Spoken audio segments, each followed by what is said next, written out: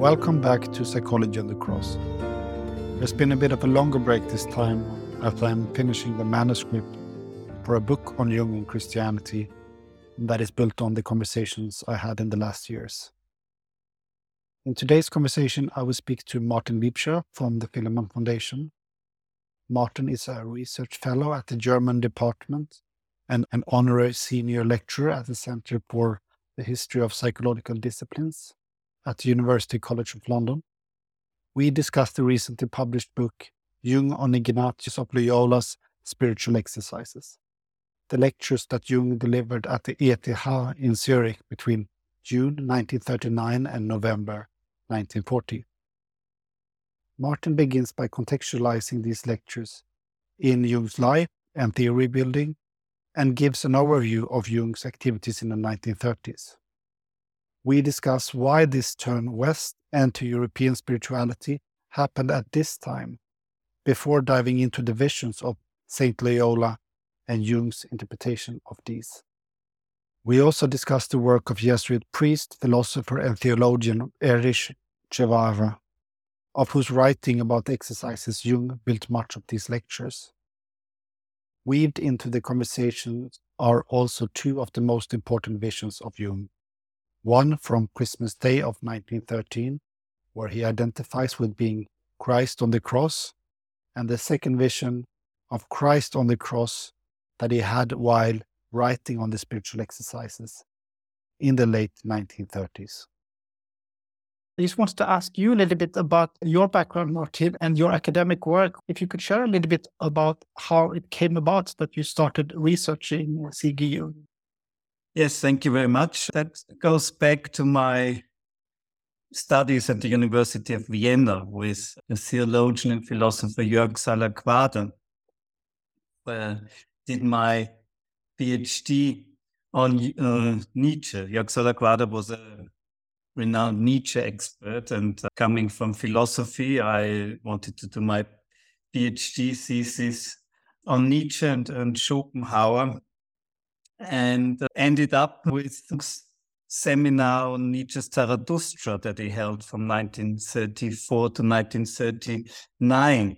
So that was my first interest, academic interest in Jung. From there, I went to London, where I continued my research. I had a particular interest at that time on the conceptual history of the unconscious, and worked together with colleagues in the area, amongst them Sono Shamdasani. And Sono and I, we had a common interest in history of analytical psychology. And my research on Jung was particularly focused on the 1930s. So, and at that time, he was looking for someone to do the correspondence between Erich Neumann and C.G. Jung. And of course, that was my interest, that was my area.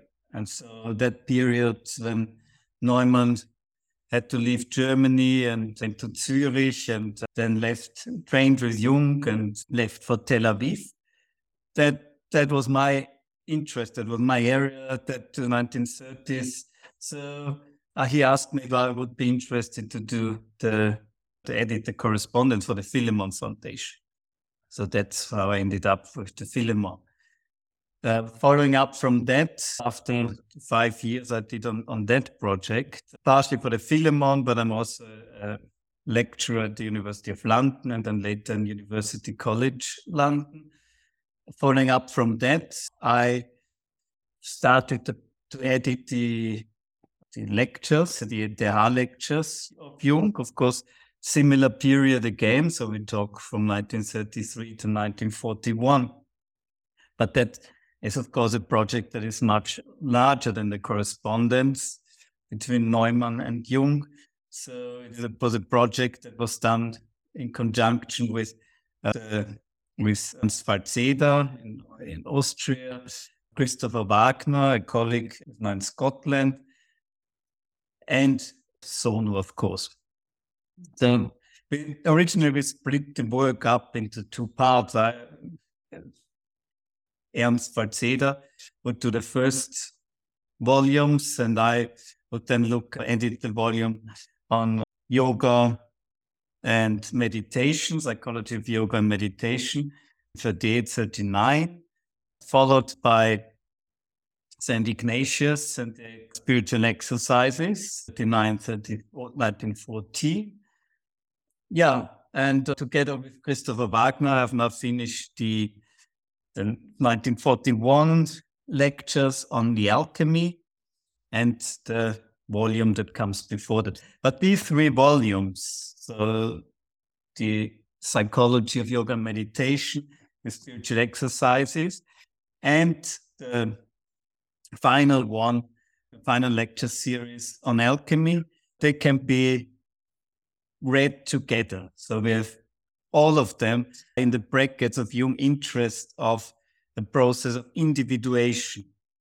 And he compares the psychological process of individuation and the practice of active imagination with Eastern meditative practices and traditions, with the exercises, with alchemy and Hermetic philosophy, and this kind of that have a certain kind of development from one level to spiritual development through the process of meditation, but then to the process of active imagination and the individuation process on the different levels that Jung was interested to theorize his students with.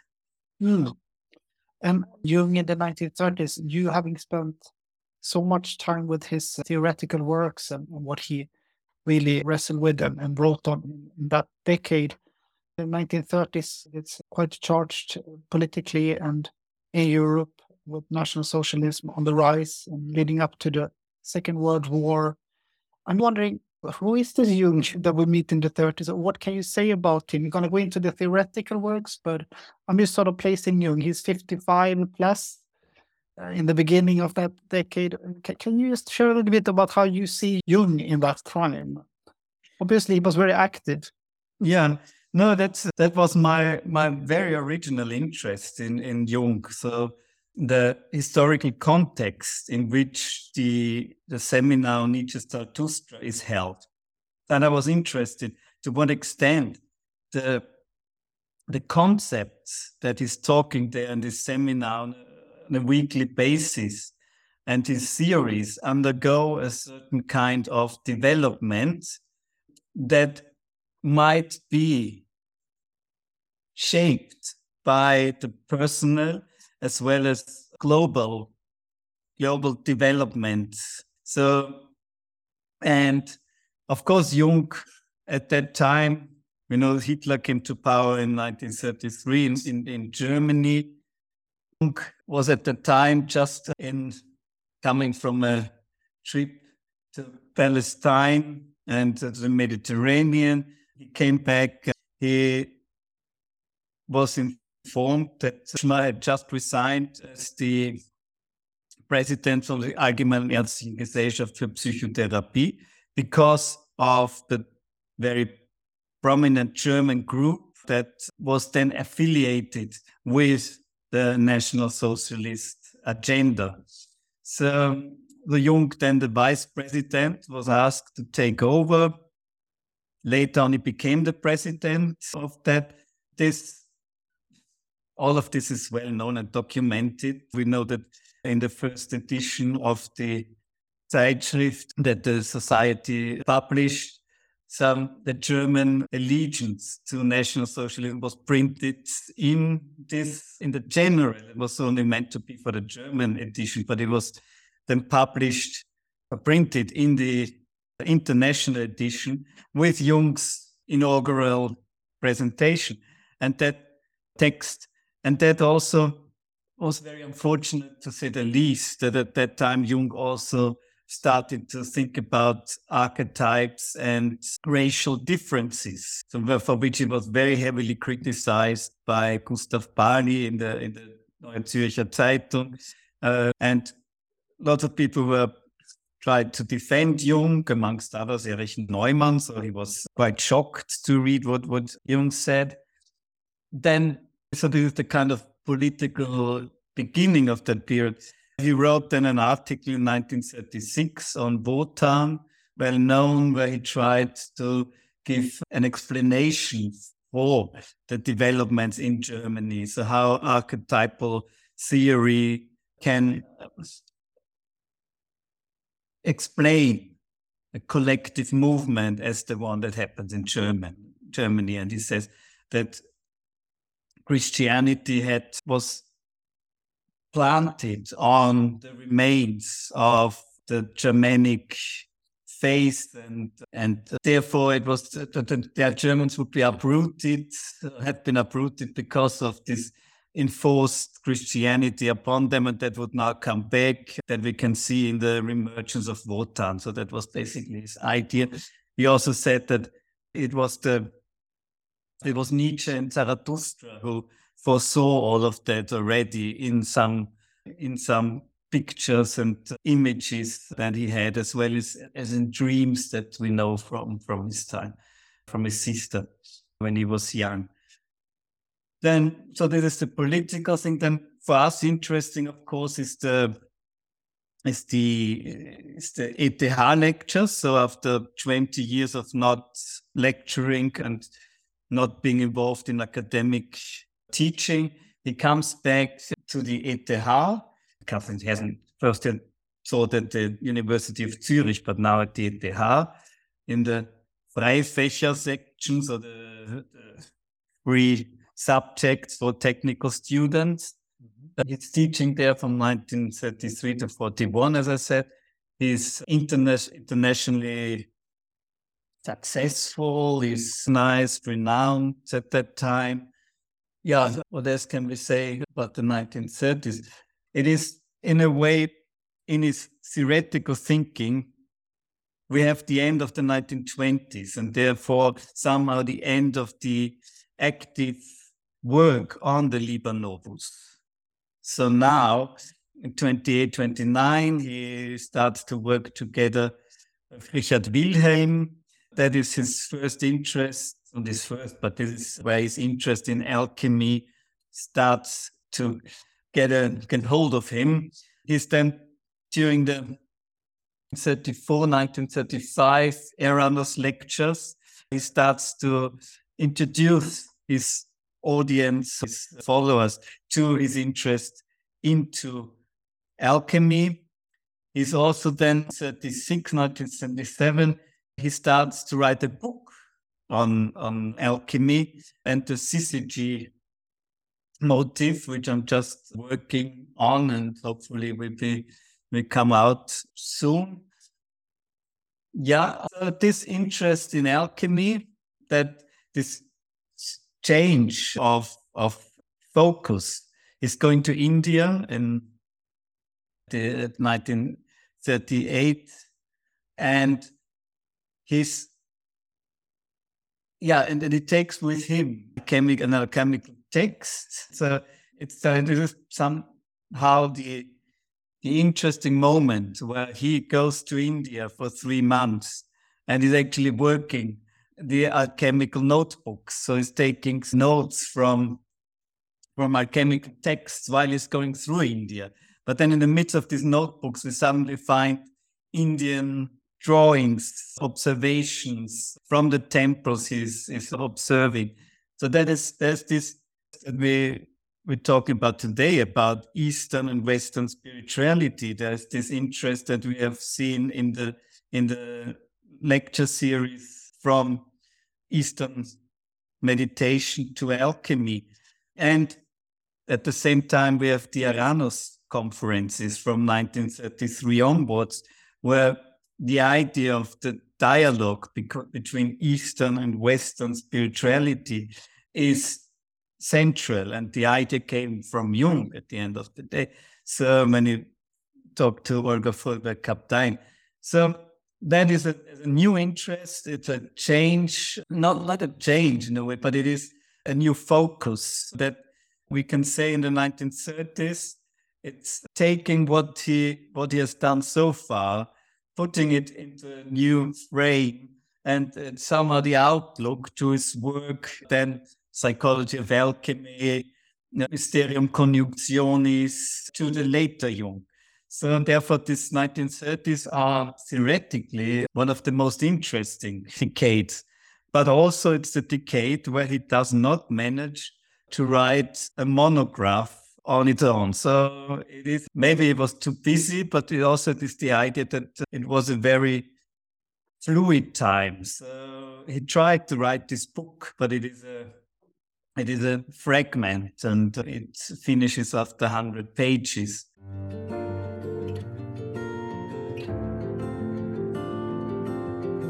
If we go into what I thought we would focus on today, a discussion on the lectures that Jung did at ETH from June 1939 to November 1940 on the spiritual exercises of Saint Ignatius of Loyola. I know that you're not a theologian or an expert necessarily in Saint Ignatius of Loyola, but could you say something short about him and these exercises, just to give context for those who listen who might not be as familiar with his ideas? As you said, I'm not a theologian, so I wrote my PhD with theologians at the theological faculty. That was interesting at the time. But yes, well, first maybe to say why Jung came to talk about Ignatius of Loyola, maybe.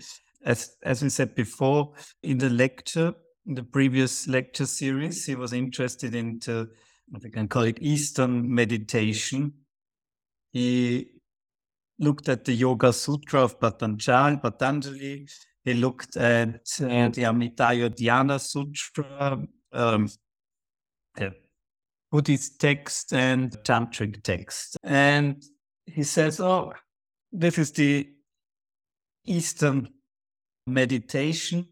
And he says that the Eastern meditation, or the people meditating in the East, they don't focus on the external. So they can somehow just go internal and go away from the external world in the meditative process, because this is not discriminatory.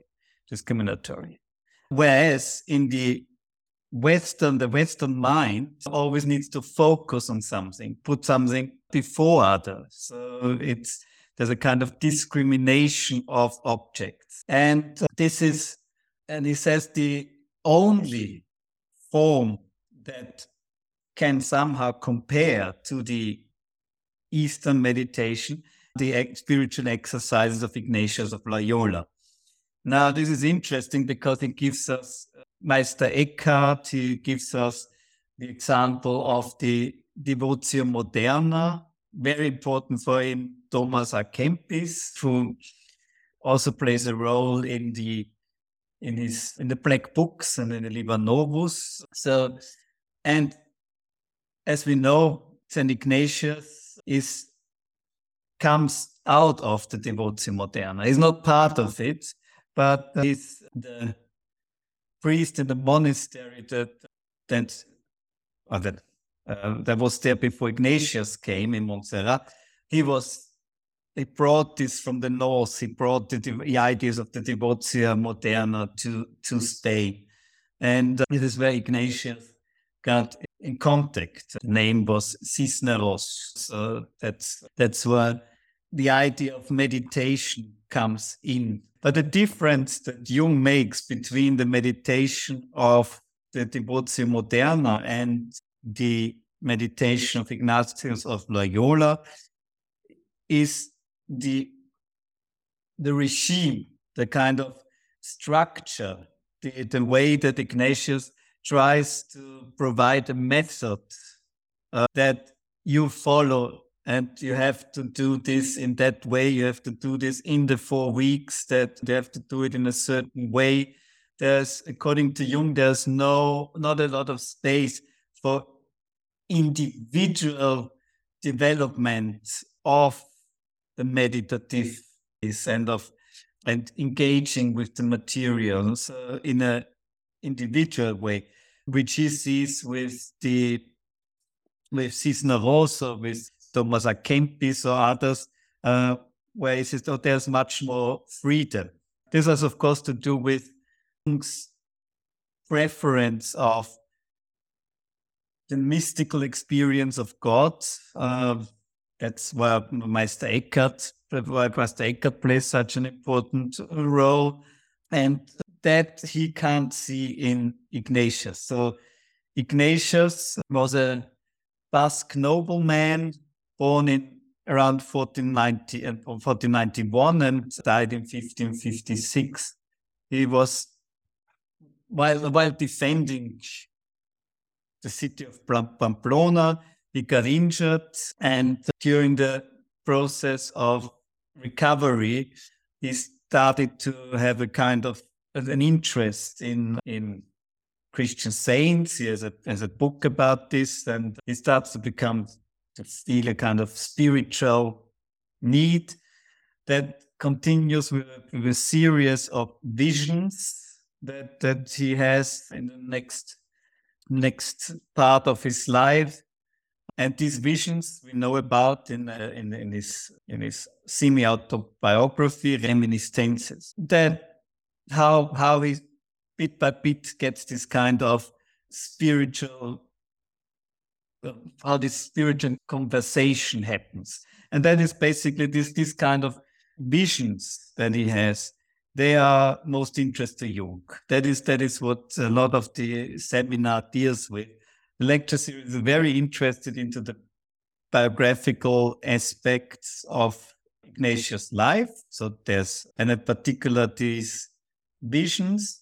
It's very interested in, and there's a very detailed analysis of the Anima Christi, a prayer that is usually said before the beginning of the exercises, but it is actually not an original part of the exercises. So that is something that Jung probably misunderstood when he read Erich Pfarrer, a theologian who wrote a book on the Ignatius, on the exercises, called 3 volumes, Deus Semper Maior.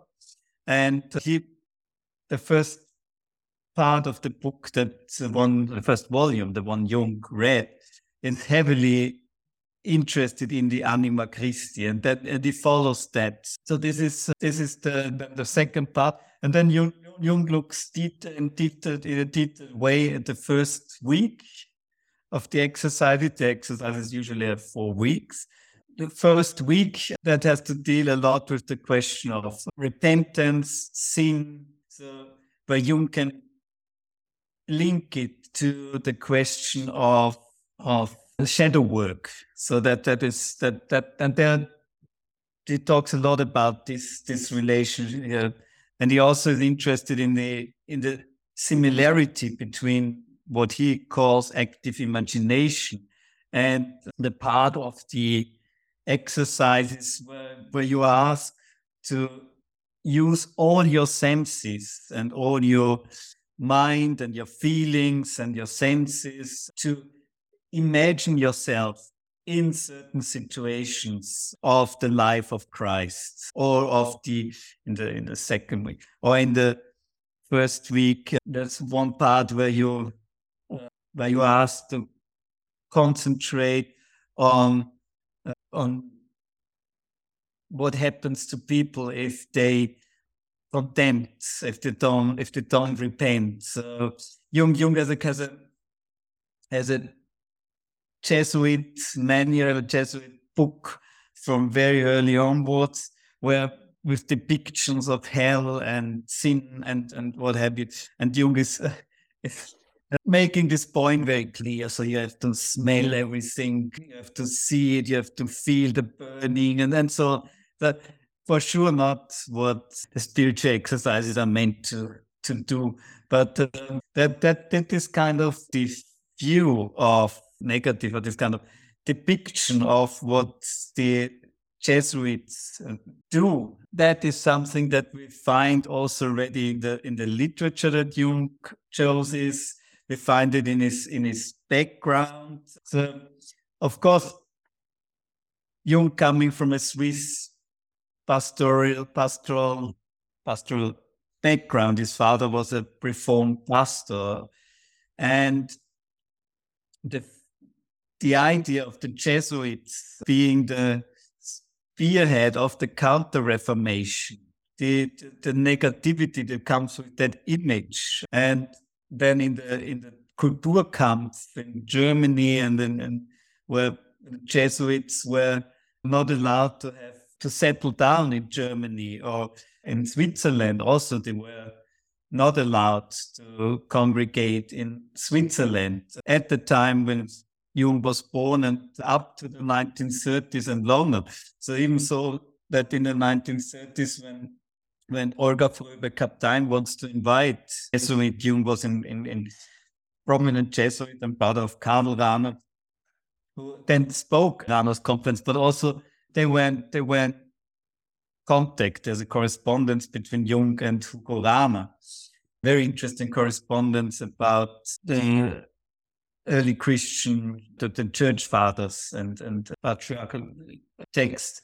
Olga Fröbe-Kaptein wants to invite, and he writes that we have to be careful because there's still this kind of prejudice towards Jesuits. We don't want to come into a certain light and so on.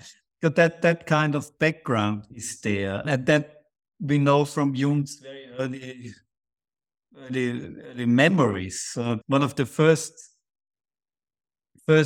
things that we have in Memories, Dreams, Reflection, Jung's semi-autobiography, is actually this fear that he talks about when he overhears one day his father and his family members talking about the Jesuits and how dangerous they were and so on.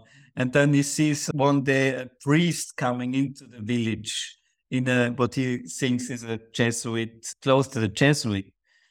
And he has this horrible fear of connected with that in his little mind.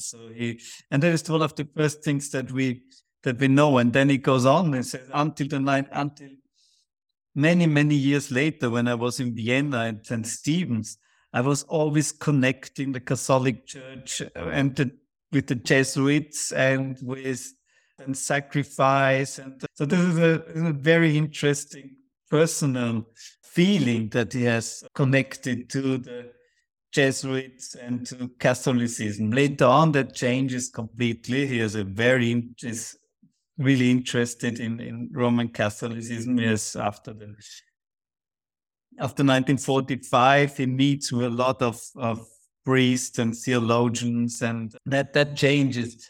But in the 1930s, there's still this kind of background that we have to see when he's talking about this, and he's using the translation of Philipp Funk, who belonged to the modernists within the Catholic Church and was excommunicated and had to leave the Catholic Church. He invites to Eranos Ernesto Bonaiuti, who wrote the Modernist Manifest and was also excommunicated. And they asked him to talk about the spiritual exercises at the Eranos.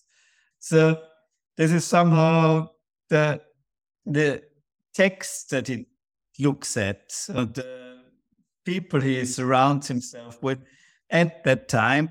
They had a certain kind of anti-Catholic agenda, if you so want, or at least in the ones that I mentioned. So there's a kind of negative image already presented towards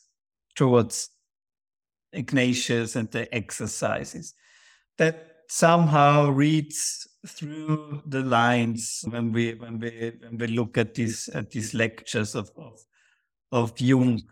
Yeah. And is it this sudden shift from having spent time in the end of the 1930s on Eastern practices of imaginary practices, meditation practices. And there is this sudden shift to decide to dive into something Western, to St. Ignatius, to something European. And we know that when Jung came back and when Jung went to India, that he had that important dream that he shares in MDR about the Holy Grail, that he has to save the Holy Grail in that dream. And he sees that dream as somehow that he needs to come back to Europe and focus his attention again to matters closer to his own culture. I'm just wondering how you see this sudden shift, if you also see that having to do with that dream that you had, which he shares in MDR, about shifting focus in a way or returning back to the West, or is there other reasons that you might see that he suddenly picks up and St. Ignatius and decides to put his attention there? I think you're quite right to mention that dream. I don't really have an answer to that. Maybe it has to do with the experiences that he had in India. So maybe there is this, as I said, in India, it seems to me that he's taking this text from Torneos with him, is looking at that during his time, is doing alchemical excerpts. At the same time, is going into the Indian temples. And so that is a kind of interesting split, if you want. So there are two things that he's doing at the same time, and he tries to bring them together, I assume. But then there is one incident shortly before he falls ill in Calcutta, when he's visiting temple dedicated to the worship of Kali, and he sees these blood sacrifices, and he sees he smells it, everything is red, he says, yes. And it somehow must have had such an impact that he almost breaks down there. So, and we know this from Father McCormick, who was there with him. And Jung somehow links that with the illness that he has the next day. He falls very ill. He thinks, and he sees there something. He sees there some kind of connected with evil. He said, "Yep, there's pure evil that I saw in this red, there was something that was highly disturbing for Jung in this." And on the other hand, Jung says you have to put your finger on those things, press your finger on those things that cause that kind of feelings. So there's an interesting passage in the Nietzsche's Zarathustra, so in his seminar, Nietzsche's Zarathustra, on the chapter of the pale criminal. And Jung says, I never liked that chapter. There's something very, very disturbing in this chapter. And I recommend to everyone who comes across a section or a part that has provoked such a feeling in you or some kind of reaction in you, that you have to press your finger precisely on that section and look at it and see why is that. So this, interesting enough, it does not do this in the seminar. So he's not talking about this and why it is disturbing to him personally. Anyway, coming back to the Indian experience of the Kali temple, I somehow is coming back then, and he's doing the seminar on Eastern meditation, and is somehow reflecting via his notebooks on things that he has seen there. And might it also be the case that this experience told him actually to connect maybe more with the Western tradition that he was brought up. So we know also that a similar argument he made already before that, when he said yoga and the West, and he said, don't try to emulate or to practice the same way that Eastern practitioners of yoga do it because it's not your tradition. Stick to where you come from, and because here are your roots. No, that's what he's saying. No? A similar argument he makes when Richard Wilhelm dies, and I think he's completely wrong about this, but he says somehow, because because William was a missionary, a very devoted Christian. And because he went to the East and he was so influenced by these Eastern Buddhists and Confucius ideas that this disconnect when he came back to Germany with Christianity somehow caused problems and would finally lead to his death. So then I think it is not fair to Wilhelm, but it is in the same kind of line of argument when he says, and actually you have to stick with your roots, and maybe this is what provokes this sudden shift. But it is really interesting because you would think he's finishing the lecture series of that term, but it's very sudden that in the midst of June he said, no, so now we're jumping to the Western form of meditation and we start with Ignatius. So when he started in 1933, he somehow wants to situate his lectures. He wants to give a kind of summary and an introduction to what he has done so far. So he situates that analytical psychology within the context of the history of psychology. That's the very first lecture series, which is most interesting. The next lectures, he gives an introduction to typology. In his typology, he outlines the main concept of analytical psychology. All of this occupies him the first years. The lecture series later on, when it talks about the individuation process, seem to have a different quality. This is not a talk, it doesn't take a case study and explain certain methods of analytical psychology. No, he's very much in this domain of comparative studies. So that is something which Jung, since his personal experiences during the Black Book phase, his visions, so his experiences of the archetypes. So somehow, after the decades afterwards, are there first to conceptualize this, to give a kind of method to something that doesn't have a method necessarily, but to make it understand and comprehensible to people who will then practice analytical psychology and this form of therapy.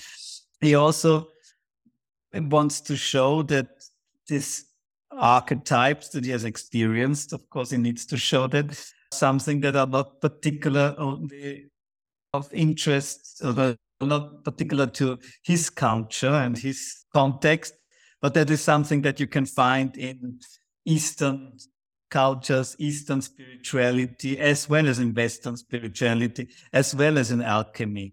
So this is what he wants to show, what he focuses on, and therefore these three lectures are somehow unique in the way they present material that you don't have in other periods of his theoretical engagement. So the exercises, spiritual exercises, this is the only time that he really talks about them in that detail. The Amidana Dhyana Sutra, he actually uses later in 1943 for a presentation, but it's all coming from the lecture series.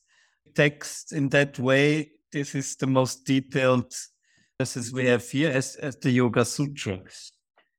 The alchemy material, that leads then to his later work. So that is then used at certain points. But it's a very useful tool, this lecture series, to finally want to start to understand where Jung comes from when he uses alchemy and what's his interest in alchemy. And I heard you say, and I know that you emphasize in your introduction that there's also a more personal level to these lectures on Saint Ignatius of Loyola, which has to do with him indirectly. You're saying making comparisons between Loyola's visions that has been accounted for in these reminiscences in the semi-autobiography, and Jung's own visions in 1913. And specifically, you talk about Jung's active imagination or vision of being crucified or being on the cross and meeting Salome. Carl Gustav Jung, December 25th, 1913.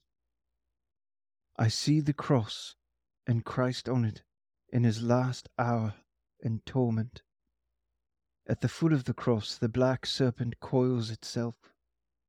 It has wound itself around my feet. I am held fast, and I spread my arms wide. Salome draws near.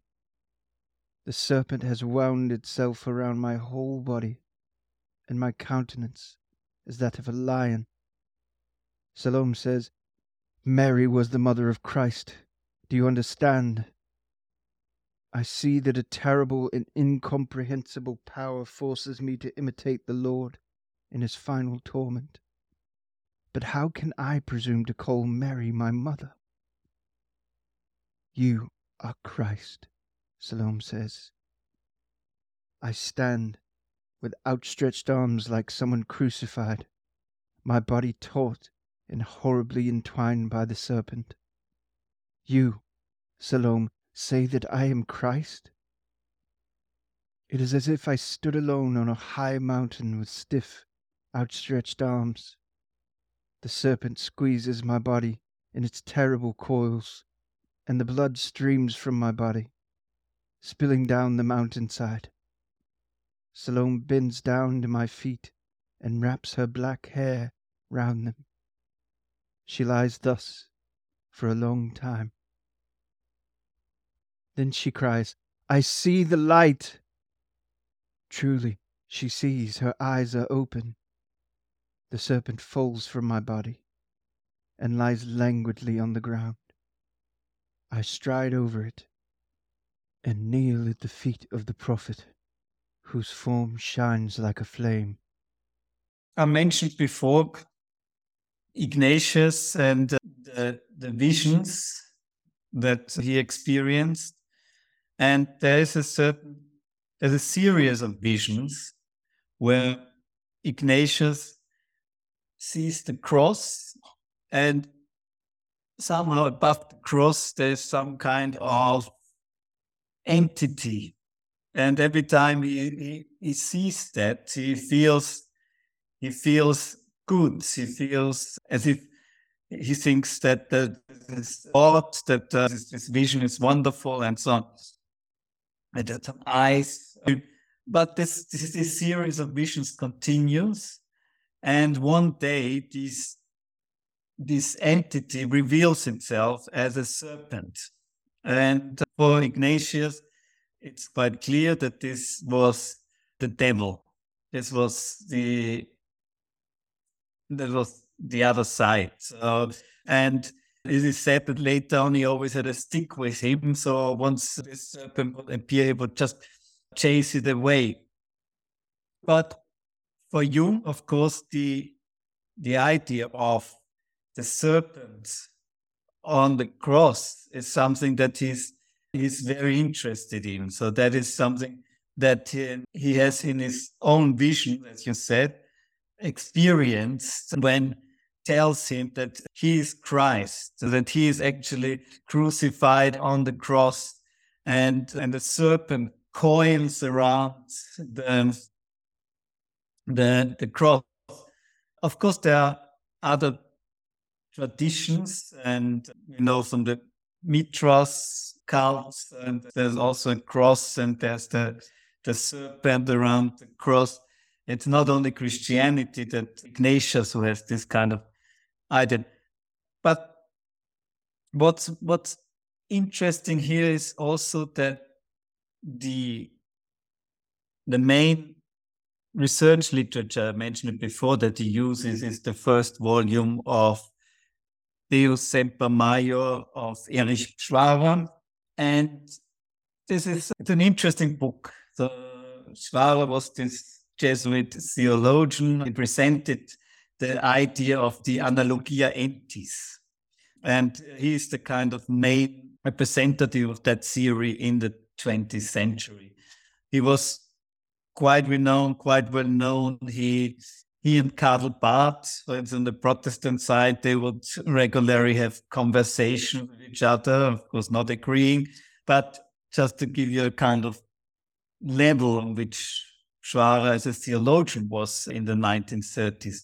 Unfortunately, one can also say that he was a victim of the National Socialism and the way he was treated in the 1930s. He never really, in Germany, he never really recovered well, it is said.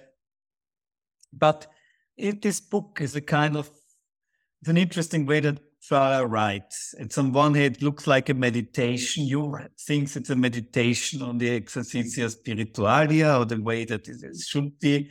But then there's a lot of references that he doesn't give you, a lot of Aquinas, a lot of theological knowledge that you would need to go through that text. So it's a very difficult text. But what Schwarer talks about at a certain point is he meditates on the cross. So he talks about the cross, and he talks about the tension between the above and the below, between the good and the evil, between the spirit and the flesh, and how in the human being there's a kind of gap opening, and the human being somehow being torn apart between these different opposites needs to bring them together. So when he is following Christ, or is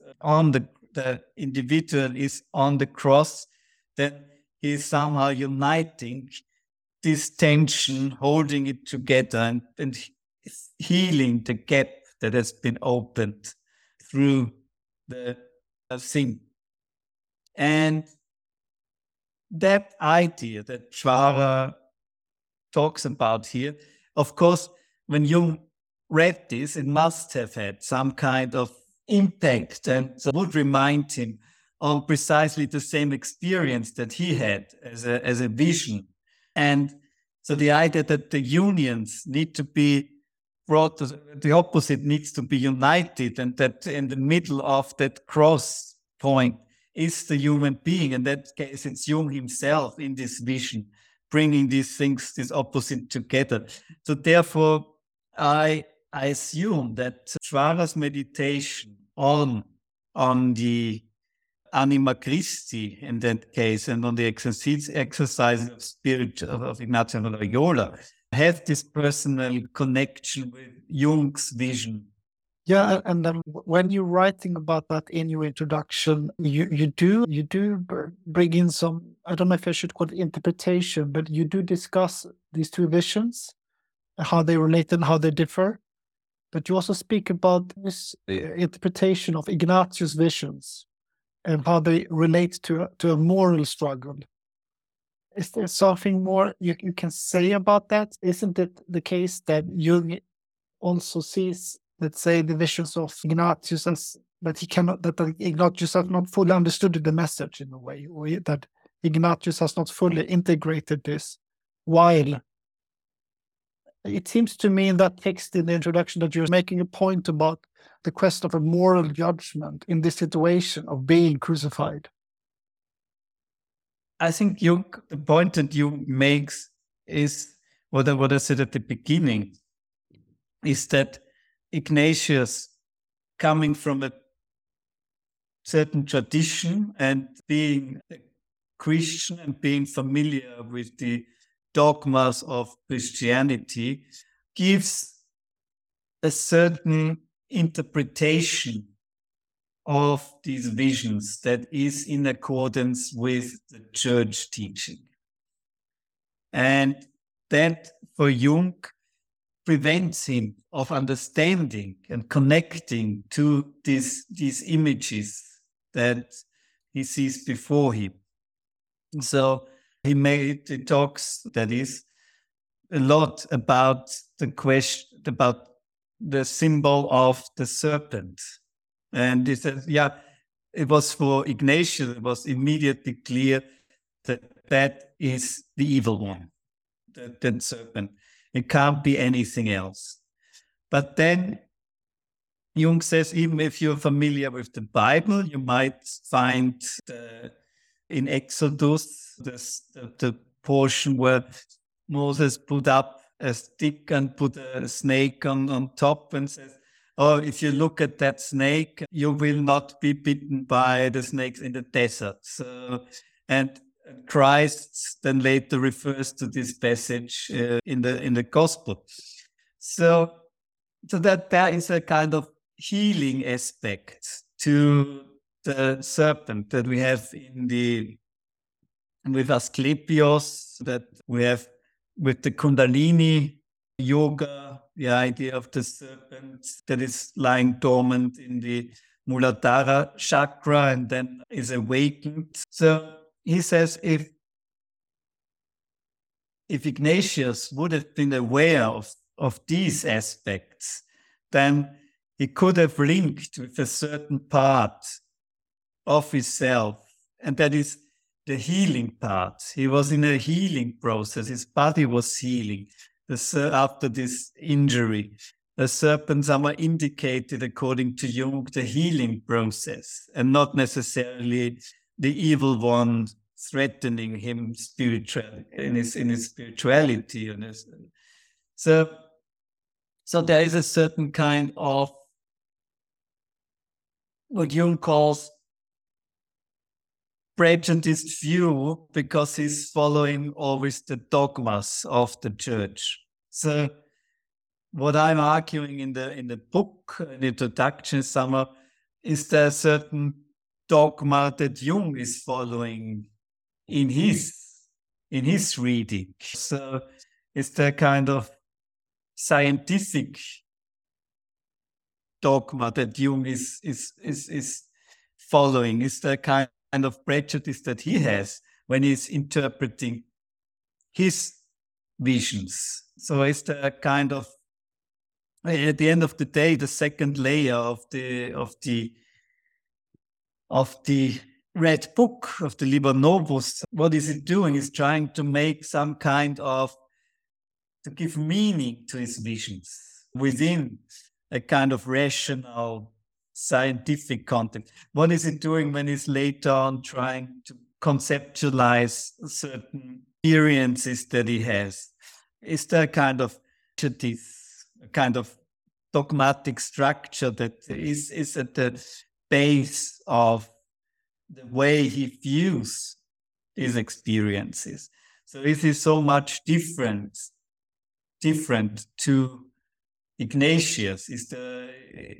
So it's not Jung, a child of his time, in the same way as Ignatius was. That was my question. I'm not saying that I know the answer. I was just presenting that in a way to something that people, when they read these things, they might also look at that and maybe find an answer for themselves. But it's just a suggestion how to read these things. I find it very interesting and very insightful. I mean, a full introduction, surely, but when you also allow yourself to present these thoughts, you're writing there in the end of the introduction, and just to clarify what you already said, actually, that through this interpretation of Ignatius' visions, Jung was able to claim that Ignatius had been too dogmatic to reconcile the two visions. Jung instead had embraced the venomous serpent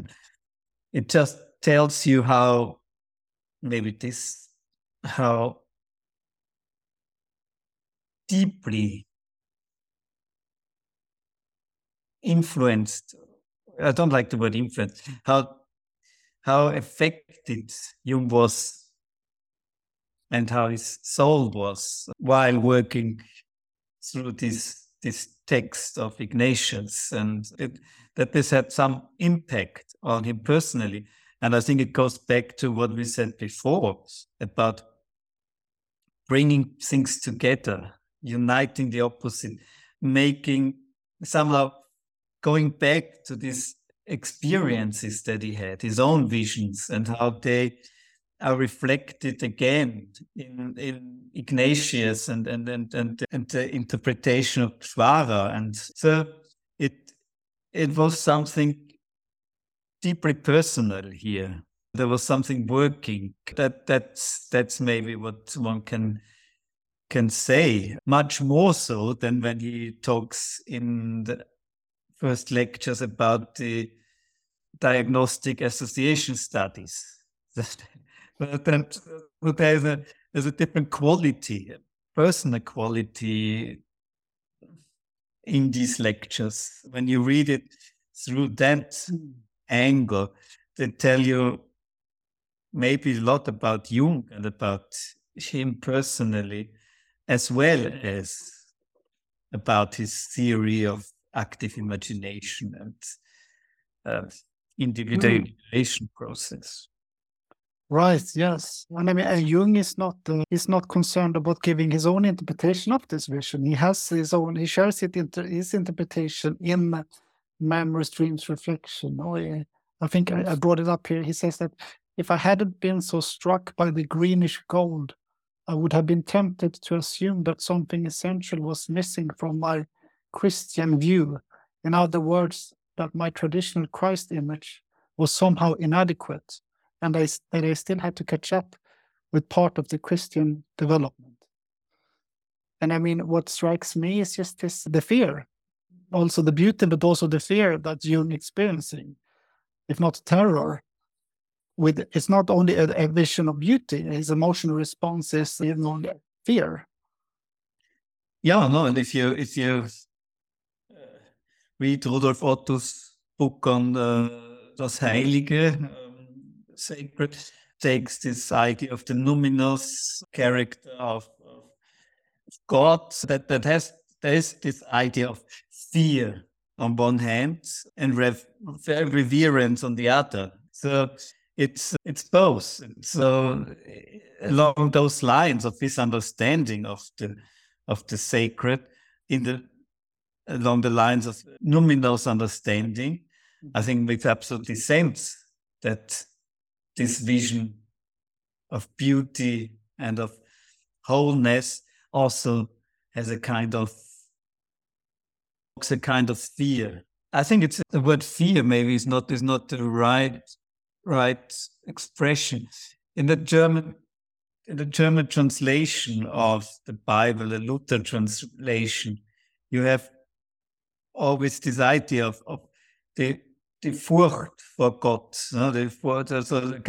but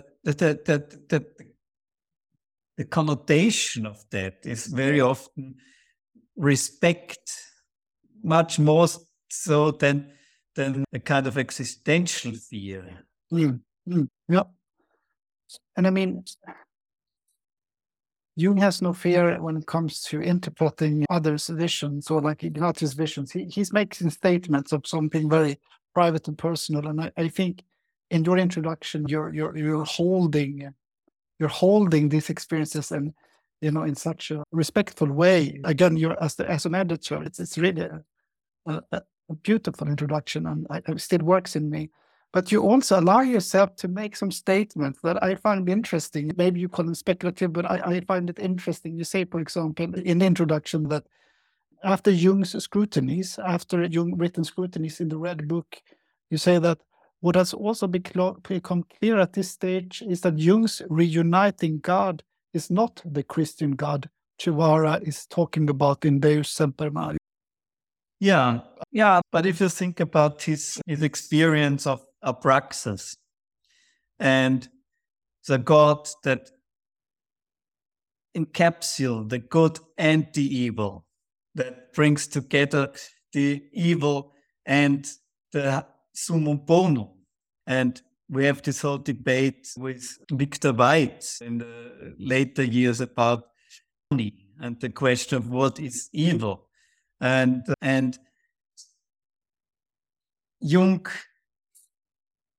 Jung's God image that he has is in that respect bringing the evil together and making a part of his God, of his personal God. And that is where I wanted to say he diverts from a Christian view of God, and there it becomes much more. There's the Gnostic in a lot of ways. In his vision of 1917, when he was at the military service in the Swiss Alps, that farness comes up as the kind of counterbalance to praxis. So then it gets even wider, the whole cosmological idea, spiritual idea of Jung. So here, the union of the opposites is understood in a different way than when Shara talks about holding the tension of the cross and suffering like Christ by being at the crossroads between good and evil and spiritual and carnal. So that somehow it's a different context, it's a different way to understand